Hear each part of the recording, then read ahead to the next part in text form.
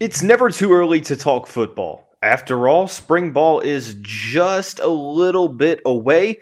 So, on today's episode of the Locked On Louisville podcast, we're going to talk about how the individual members of the FlyVille23 class will perform next season for the Cardinals. With that being said, let's get right on into the show. You are Locked On Louisville, your daily podcast on the Louisville Cardinals.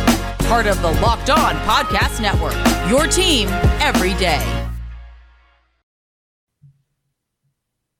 Hey, what's going on, everyone? Welcome into another episode of the Locked On Louisville podcast. I'm your host, Dalton Pence. Today's episode brought to you by FanDuel Sportsbook, the official sportsbook of Locked On. Make every moment more. Visit FanDuel.com/LockedOn to get started today.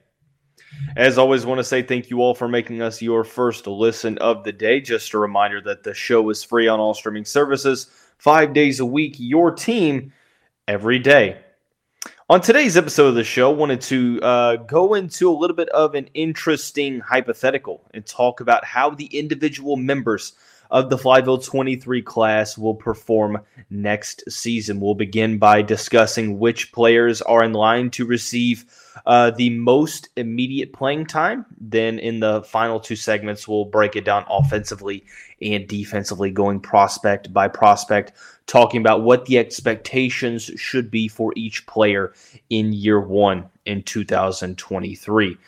So we'll begin with the two players. We'll limit it to two. The two players that I believe from the FlyVille23 class are in line for the most playing time this upcoming fall. But first, welcome back. I do want to say, I appreciate your all's patience. I know that the programming schedule has been very, very inconvenient. There weren't any episodes over the past week, so I do apologize for the lack of activity. But we're back. I will be gone at the end of this upcoming week, but we're going to do our best to get a good amount of episodes in before that. So let's get into the show. The two prospects in the FlyVille23 class that, in my opinion, are going to see the most significant playing time this upcoming fall: tight end Jamari Johnson and linebacker Stanquan Clark. One thing to a couple things to focus on. Number one, there are 7 early enrollees. Those 7 are Adonijah Green, Madden Sanker, Pierce Clarkson, Stanquan Clark, Luke Burgess, William Fowles, and Kataris Hicks. The other 8 high school prospects will be on campus after the spring semester. So just a note of there, the Cardinals finished with the 31st best class in the country. Granted, there were only 18 commits, so honestly one of the highest, if not the highest rated class by prospect ranking in program history. So when you look at who's in line for the most playing time right away as a freshman, I think that a couple things need to be focused on. Number one, you have to look at context. You can't just say, well, we're going to go with the 2 most talented guys, or the 2 highest rated players, or the 2 players with the highest ceilings, because in all reality, it's more complex than that. You know, there's more to focus on. Playing time is going to be something to look at. What does the depth chart look like overall for the Cardinals? If you go with the highest rated guys, it would be, according to 24/7 Sports, Adonijah Green and Madden Sanker. Both of those guys could be playing behind some players right away. So that's something to focus on. I think that for Jamari Johnson, for Stanquan Clark, both of these players are very, very talented, obviously, but they also play in a position that it's a lot of confusion right now. There's a lack of clarity. There's not a verbatim depth chart. Now, granted, there's probably not going to be one for any of the positions out there, but when you look at the tight end and linebacker positions for the Cardinals, you're looking and saying, well, who's going to step up? Who's going to, fit into that mold? Who's going to, rise to starting level those are the main questions. I think for Jamari Johnson, it's pretty simple. I think that I've gone on record multiple times on this show, and I've said that Jamari Johnson has the highest ceiling in this class. I believe it. You're playing multiple positions in the California area in high school ball. Jamari Johnson, 6'5" or 6'4", 6'5", 270-pound athlete according to 24/7 Sports. Saw a big ratings jump in the composite as a top 350 player in the top 24/7. He's a top 200, I believe.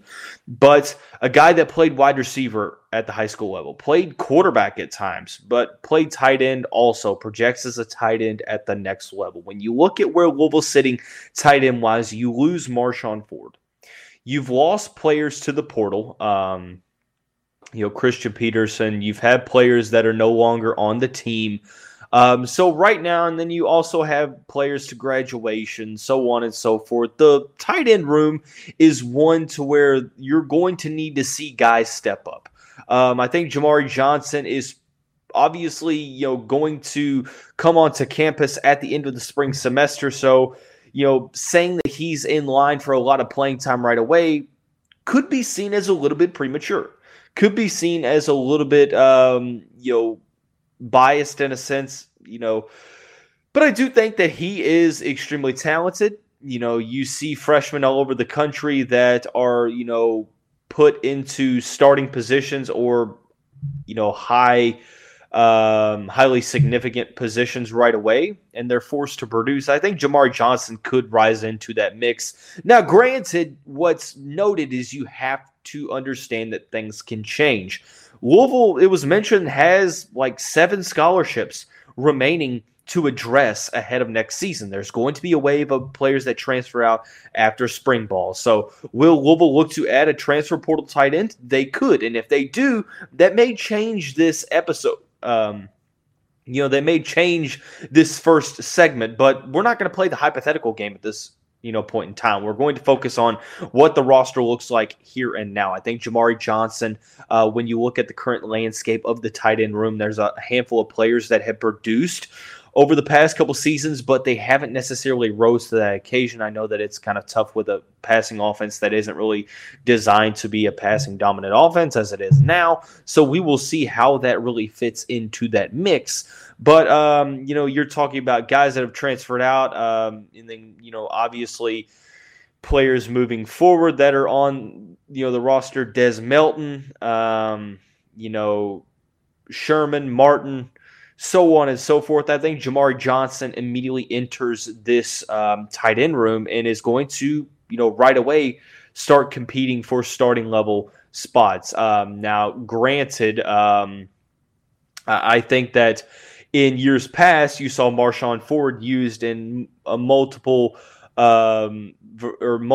different positions, more as the H-back, out at wide receiver at times, as a traditional tight end. I think you're going to see Jamari Johnson in a similar role, despite it not being the same coaching staff. I like how Jeff Brom, Brian Brom, and company utilize tight end play, how they, utilize it to form mismatches and things of that nature. So another prospect that I think is in line to see a lot of playing time is Stanquan Clark, the 4-star linebacker. I mentioned time and time again how difficult it is, I think, true freshman linebackers to come into the college ranks and immediately be, proficient right away, because there's so much to learn on that side of the football. There's so much to learn as the, so to speak, quarterback of the defense. You're put into a position where there's a lot of responsibility. We've seen all across the country, and this isn't always the case, but even highly rated 4-star, 5-star level linebackers, it takes a couple years to get into the system, to really start to carve out a role for yourself. So, I think that Stanquan Clark, it may be a little bit unfair to put those expectations on him year one that he has to come in and start right away. I'm just thinking that he's going to be put into a position to where he might have to, because of, you lose Monty Montgomery to Mississippi. Momo Sanogo is in the NFL draft. Dorian Jones to Cincinnati. So you lose your starting inside linebackers. You have KJ Cloyd, Jalen Alderman, TJ Quinn, Jackson Hamilton, some younger guys that have played special teams that have been depth pieces over the past couple of years. They have to step up, but at this point in time, I think that this is a position moving forward that Louisville needs to add multiple players at the position to finish out the transfer portal additions because of, trying not to put so much pressure on a true freshman inside linebacker to, compete, or not to compete, but to produce right away. And I'm not saying that he cannot, but I am saying that it's a very tough position, a lot of responsibility that would be put onto him if he were to have to play right away, which I think he's going to have to as things stand right now. So unless multiple players step up. But I think that, Staquan Clark, Jamari Johnson are the two FlyVille23 recruits that are going to see the most immediate playing time as true freshmen. But let's go player by player. We'll start with the offense. We'll do that here in just a second after we talk about our friends and the title sponsor of the show, FanDuel. This year, the only app you need at your Super Bowl party is FanDuel, the number one sportsbook in America. We're really excited about our new sports betting partner for Locked On because they're the number one sportsbook. And if you're new to FanDuel, that's even better. They have so many great features that make betting on sports fun and easy. The betting opportunities for Super Bowl 57, including the no sweat first bet, is absolutely fantastic. It's on an app that's safe, secure, and super easy to use. So do yourself a favor. Join FanDuel today at FanDuel.com/lockedon to claim your no-sweat first bet on Super Bowl 57. That's FanDuel.com/lockedon. Make every moment more with FanDuel, the official sportsbook partner of the NFL. Hey, Cardinal fans, thanks again for making Locked On Louisville your first listen every day. Make sure you check out our brand new podcast, Locked On College Basketball. Everything you need to know about college basketball all in one place. Plus, hear from big-name experts, insiders, coaches, and players. Locked On College Basketball, available on YouTube and wherever you get your podcasts. All righty, moving on into the second segment of the show. We talked about the players that are in line for the most immediate playing time. Let's go player by player, prospect by prospect.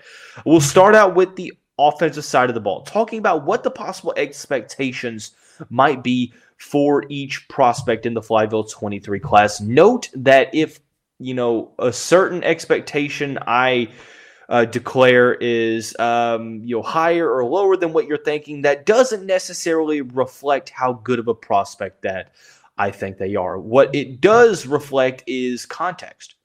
What playing time is going to be available? Are they a developmental prospect? Are they, immediately ready to perform and to produce? There's a lot of factors that go into the mix. But let's start out offensive side of the football. Obviously, 15 players overall. Offensive side, offensive lineman Madden Sanker, offensive lineman Joe Crocker, Luke Burgess. You have quarterback Pierce Clarkson. Wide receivers William Fowles and Kataris Hicks, tight end Jamari Johnson, wide receiver Jaleel McClain, and running back Keywan Brown. So we'll start out with Jamari Johnson, since we already talked about Jamari on the first segment. Jamari Johnson, I think you're going to see him compete for a starting level snaps right away. If not, a starter, he's going to be a guy that is immediately in the rotation. I think that, a player that's going to be utilized extremely often in the rushing department as a blocker on the outside with his size, but also as a secondary or tertiary receiving option. You have a lot of wide receivers in the mix. So at this point in time, it's kind of hard to say what those numbers could look like, but I definitely think he's going to be a focal point at the tight end position this season. Wide receiver wise, 3 recruits: William Fowles, Kataris Hicks, and Jaleel McClain. I think that William Fowles, the 4-star prospect from Miami, is the main one of the 3 that could be in line for some playing time, with the additions of Jamari Thrash, Kevin Coleman Jr., Jaden Thompson, Jimmy Callaway, so on and so forth. Amari Huggins-Bruce coming back, so on and so forth. Chris Bell, Chance Morrow. There's a lot of players that are competing for a limited amount of targets. So I think that William Fowles is a player that could catch a lot of people by storm end is a player that could be a guy that, is in the 2 deep at one point in the season. But at this point, I think that he is the main one of the 3 that is going to be in line for some possible playing time. I think Kataris Hicks, Jaleel McClain, both smaller slot receivers. McClain used a little bit more outside than Hicks, but I think that both of those guys are probably possible redshirt candidates. Nothing wrong there. It's just the amount of playmakers in the wide receiving room already. Jeff Bromley Company did a great job of addressing the wide receiver depth and the starting wide receiver positions in the transfer portal. So I think that William Fowles, if any of the 3 are going to receive significant snaps in year 1, it's probably going to be Fowles. Although I do think that Hicks and McClain are talented. I just think that, slot receiver is the spot to where the Cardinals have a lot of, they have a lot of traffic in the depth chart.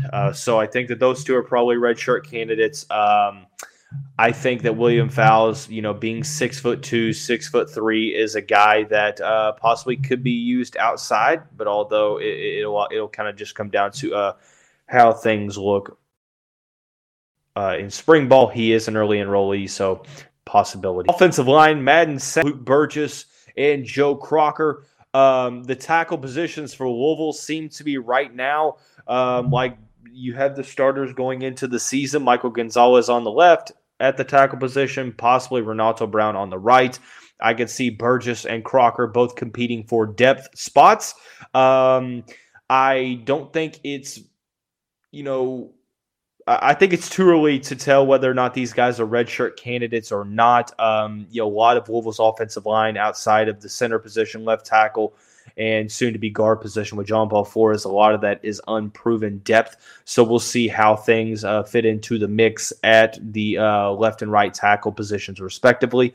So I think Crocker and Burgess, ceiling and floor. I think floor obviously would be having a redshirt year. Ceiling, I think, is you're going to see one or maybe both of those guys in rotational opportunities, depth pieces if the season goes along and there are some injuries, things of that nature. But ultimately, I think that you are seeing 2 prospects that are very solid, but might just need a year to get into the depth chart. But who knows? They could definitely be guys that fit into the 2 deep right away.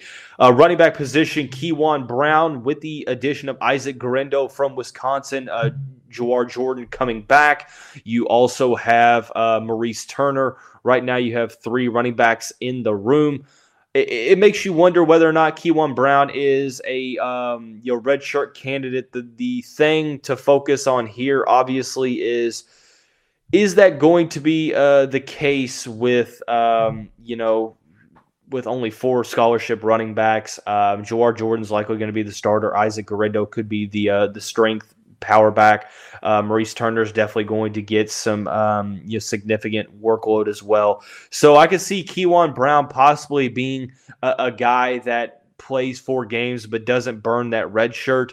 I could see him being a player that is utilized if injury is prevalent. But unless there are injuries, unless guys are just underperforming, I think that Kewan Brown could be a redshirt candidate, assuming that the Cardinals running backs stay healthy. But if they don't, obviously I think Kewan Brown could be put into a position where he has to produce right away. But I think that, Kewan Brown, very talented player from the Atlanta area, just behind some very, very solid running backs at Louisville right now. Forgot to talk about Madden Sanker at the guard positions. Things are kind of hazy at the moment. John Paul Flores, probably one of the projected starters, the transfer from Virginia. A lot of people think Austin Collins is in line to start at the other guard position. I think that Sanker is going to compete for that starting position right away, but at the end of the day, I think that he is going to be a key rotational depth piece at the very least. So that's something to focus on. I think that he is a guy that is going to be relied upon a ton this season, whether that be special teams, whether that be a rotational guy. Obviously, injuries happen in the trenches, so a player that's probably going to be utilized, maybe not necessarily right away, but I'd say by midseason, a guy that is seeing his name, pop up a lot on the field. So The other player is none other than Pierce Clarkson, with Jack Plummer transferring in from California. Clarkson is probably going to be the backup. I would say he wins the backup spot over Brock Doman. So Jack Plummer going to be the starter. I would think that he is going to be the starter all season unless one of two things happen. Either he underperforms or he gets injured. Could be a Will Stein situation where when Will got hurt, Teddy came in and didn't look back. But Jack Plummer, a little bit more decorated than Will Stein at the collegiate level, knows Brom's system. So obviously being brought in as a grad transfer to start for 1 year, being the bridge quarterback for Pierce Clarkson. So I could see Clarkson playing, in a couple of games, especially the blowouts, to maybe maintain that red shirt, but also get some solid collegiate snaps as well. But I think that he is a guy that is just going to be waiting for his turn, along with Kewan Brown, Joe Crocker, Madden Sanker, Kataris Hicks, Luke Burgess, William Fowles, and Joel McClain. So at this point, let's now transition over into the defensive side of the ball. Not as many as the offensive side, but still a good amount of players. Before we do that, I want to say thank you all again for making us your first listen of the day. Just a reminder, I know that the schedule is inconsistent and very inconvenient. I do apologize, but I'm going to do my best to continue to churn out episodes in a timely manner. So just keep that in mind as we go throughout February. All right, heading into the final segment of the show now, talking about the expectations for each FlyVille23 prospect on the defensive side of the football. There are a couple: edge rusher Adonijah Green, linebacker Stanquan Clark, cornerback Aaron Williams, defensive lineman William Spencer, Micah Carter, and Sadiq Clements. So we talked about Stanquan Clark in the first segment. I think he's going to be a guy that if Louisville goes out and goes and gets a couple linebackers, or, guys like Alderman and Cloyd or Quinn, Hamilton, so on and so forth, they rise to the occasion to where Clark is not a starter. I think he's going to be a key depth piece. We're going to have to rely on him a ton this year in the middle of the Cardinals' defense, in the middle of that 4-2-5 base package defense. So I think that Stanquan Clark, like I said, going to be probably in line for the most immediate playing time for the Cardinals from the FlyVille23 class, defensively speaking. Adonijah Green, the highest ranked recruit according to the 24/7 Sports Composite, top 200 prospect, 4-star defensive end / edge rusher from the state of Georgia. A guy that I mentioned not many people are talking about enough as it pertains to the highest ceiling at Louisville. He's a victim of a very crowded depth chart, but he's a very talented player. Kind of gives me Popeye Williams vibes. Very highly rated guy, but he's behind guys like Yasir Abdullah, Ashton Gelati, Yaya Diaby. Well, you look for Adonijah Green, and he's behind Ashton Gelati, Stephen Herron, possibly Popeye Williams. So we'll see what position he projects to, if he's going to be more of an outside linebacker or if he's going to be used as a traditional defensive end. So I think that he's a guy that I think floor and ceiling is he's a starting level caliber player, and then the floor is, I think that he is a rotational piece, a guy that could be in the line for a Popeye Williams level of production, to where it's year one not much, but going into year twos where you really look at things and think, okay, this could be a possible breakout level player. So I think it's just a matter of buying time if you are Adonijah Green, but a very talented prospect, so it wouldn't surprise me if he was able to crack into the 2 deep. Moving right on along, cornerback Aaron Williams. This is a very interesting situation. Top 200 prospect from St. John Bosco down in California. Suffered a torn ACL in his senior season, played on it, and was able to play at a high level, which is wild. But as my understanding goes, having surgery, going to have to recover. I'm not sure what his availability is going to be like in the fall. You would have to assume that if he's going to be ready for the season, it's that he's going to be cleared in fall camp. So he'll have to revamp up to football level play. So I don't necessarily know how much he's going to perform this season. It could be a redshirt season for Aaron Williams, but who knows? Maybe recovery is not that long if he's having to play on it. Then again, I'm just not sure. So at the end of the day, we'll see how that goes. But I think Aaron Williams is going to be a guy that if he does play, it's going to be at the end of the season. And at that point, you'll have to wonder, is it worth burning that medical red shirt or burning that red shirt? So a question and bridge that we'll have to cross when we get there. The three defensive line prospects, William Spencer, Micah Carter, and Sadiq Clemens, all inside of the top 700. Micah Carter and William Spencer, Woo Spencer, as he's known, in the 24/7 sports rankings currently, all are outside of the top 500. Carter and Spencer, both from the Louisville area, just within 10 spots of the top 500. I think all three of these prospects on the interior, it's going to be interesting to see whether or not that they are utilized as nose tackles, true defensive tackles on the interior, or if they go to the outside as defensive ends. I think that that's going to be the thing that clarifies what the opportunity is going to be like there. I think that there's more opportunity on the interior, despite, I think that Jermaine Lulway's back. I need to get some clarification on that. I'm just really not sure. But Des Tell is back, Jared Dawson. So there's more opportunity in the interior of the defensive line. Interior, I think that all three are players with solid physical tools. They have a lot of talent, but all three are going to need to continue to develop. So I think that at the very best, I think that they're rotational players.